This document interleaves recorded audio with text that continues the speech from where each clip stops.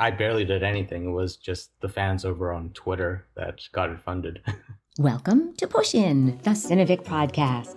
I'm your host, Joyce Klein, coming to you from the unceded territory of the Lekwungen-speaking peoples, otherwise known as beautiful Victoria, British Columbia, Canada. Last episode, I interviewed filmmaker extraordinaire Denver Jackson about his process for single-handedly writing, directing, animating, and editing his own web series, and soon his second animated feature film.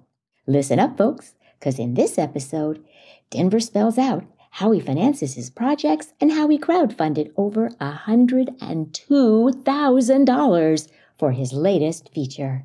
So Denver, wow, we finally got to pry you out of your studio. Welcome to Push In.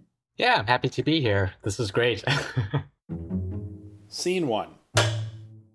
Okay, eventually we have to always, of course, talk about money. Features are pricey, so how do you finance your films?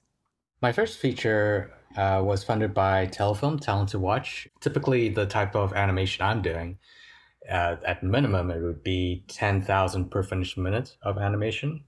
Whoa. And so that can add up for a feature, yeah.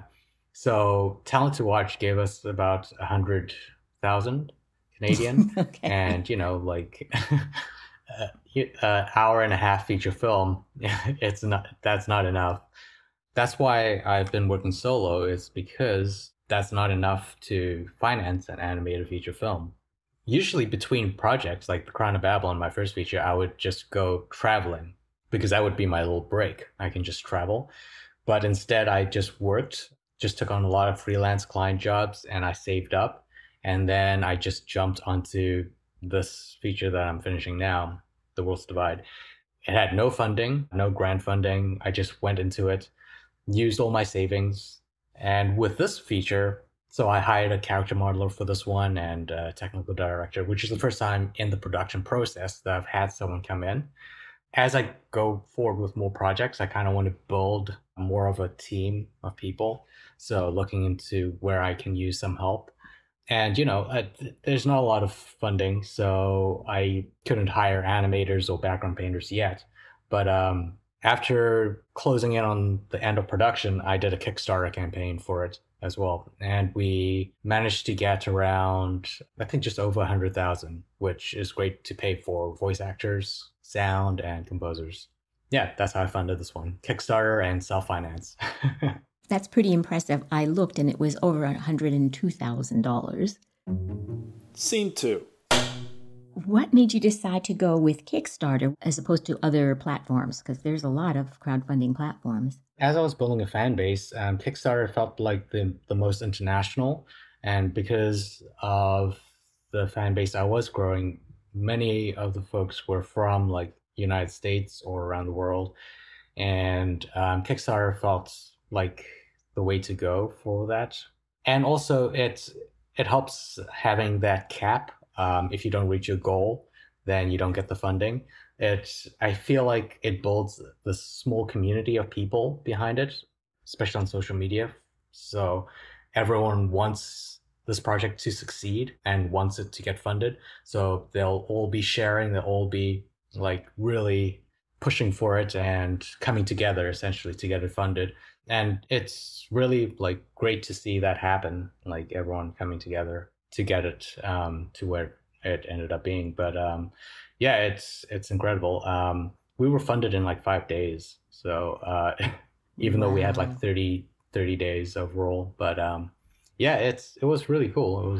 It was really just, I barely did anything. It was just the fans over on Twitter that got it funded. Did you have any particular hook that you used for your campaign? I think I was just being honest about what I was doing was essential, especially on social media, just telling everyone as honestly as possible the whole process behind making it. And I think that in itself became a hook for people, like a lone filmmaker, solo filmmaker animating an entire project by himself. That kind of became its own little hook. And then you see the trailer and I think the idea of hearing, oh, one person's animating a feature film, thinking about what that would look like, and then actually seeing what it looks like, a huge, it surprises people. So the Kickstarter campaign, I barely had a video in there. There was a little video segment at the end, but it was mainly just the teaser trailer that I cut together from the footage I had. And because there was no voices, there's not even any dialogue track in the teaser trailer. It's just music and a little bit of sound. What were some of the perks that you offered your supporters? At first, it was all just digital rewards because I didn't want to be mailing out anything, just to make it easier on myself. And so everything was just straightforward digital rewards. And then as we had like other tiers or like stretch goals. So if we reached these stretch goals, we would do an art book, Blu-ray, and a vinyl of the soundtrack, only because I also really want that stuff. So there's also a lot of art behind it, and like all the storyboards printed out would be great for folks.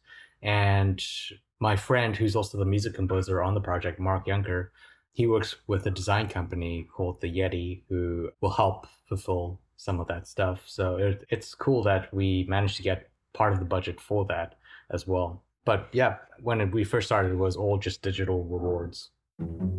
Scene 3. So how did you build up all of your fans on Twitter?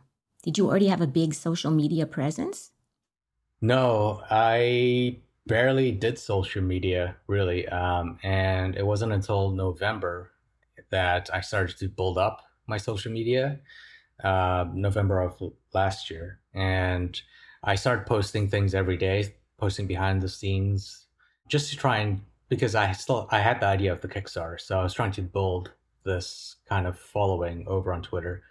It wasn't just Twitter, it was also like Instagram, TikTok, just seeing how far I can get. And I think my following started around 1,000 people. And by the time we started the campaign, I had reached around 8,000 fans. So yeah, and then the Kickstarter campaign itself grew the Twitter following to, I think, over 20,000. I think it's 22,000 now. Scene 4. So are there any tips or advice that you could give filmmakers about that crowdfunding process? Yeah, I would say, yeah, definitely build up your fan base, build up your following. And you can also do that by launching your Kickstarter page and not making it live yet. What Kickstarter allows you to do is just launch your page, and people can subscribe to know when it's coming live. That was one of the things I didn't do, which is something that I would do next time, is have that page launched and get those fans subscribing to it. And that way, when it does go live, you have a lot of people aware of it right away. And then just planning ahead, planning your stretch goals. So if you do meet your first goal, just knowing, and even mini stretch goals. So just having a mini stretch goal of, say, you have like, you want to get to $500, saying as soon as we get to $500, we'll announce a mini stretch goal, or say we're doing a special mini stretch goal for like only 5 people who donates this much. Just having little plans like that helps. I didn't do any of that stuff. I didn't have any plans like that, but I was slowly learning as I went along. And also, I think the great thing about building that fan base initially is you get people wanting to help you out, and people message me telling me, just recommending some advice on how to do certain things, and what some goals I can add, some rewards I can add to the Kickstarter campaign, and that was really helpful as well. Tail slate. Denver, you are an absolute inspiration in every way, and I want to thank you so much for sharing your expertise with us. Thank you, Joyce. And that's a wrap. You can find links to Denver and his spectacular films in the show notes. And you can help promote the talented filmmakers we feature by liking, subscribing, or 5-star rating us so others can find their interviews more easily.